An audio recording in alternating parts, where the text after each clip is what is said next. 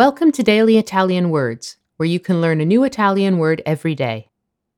The verb to work translates as lavorare, in Italian.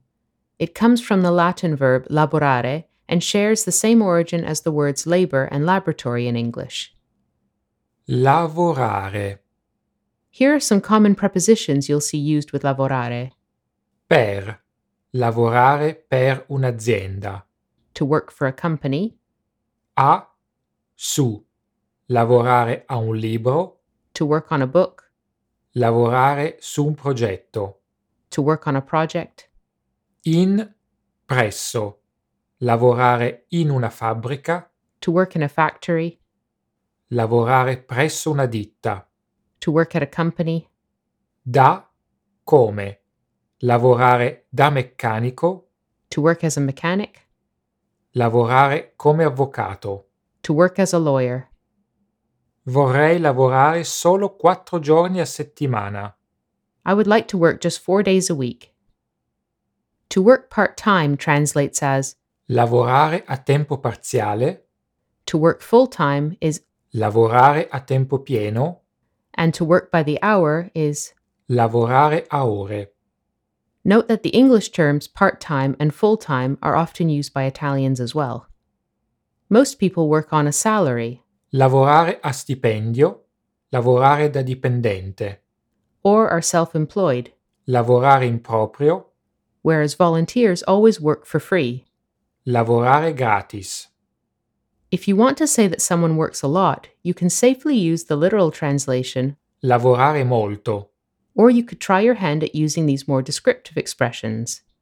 lavorare sodo, To work hard, lavorare come un pazzo, to work like a crazy person. Lavorare is also a synonym for funzionare, to work, operate, or to run, when talking about the operation of machines, mechanisms, or body parts. Questa macchina lavora 24 ore su 24, 7 giorni su 7. This machine operates 24 hours a day, 7 days a week.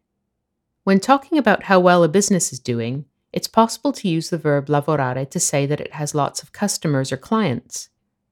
C'è un solo bar in questo paesino e lavora molto. There is only one bar in this town and it has lots of customers.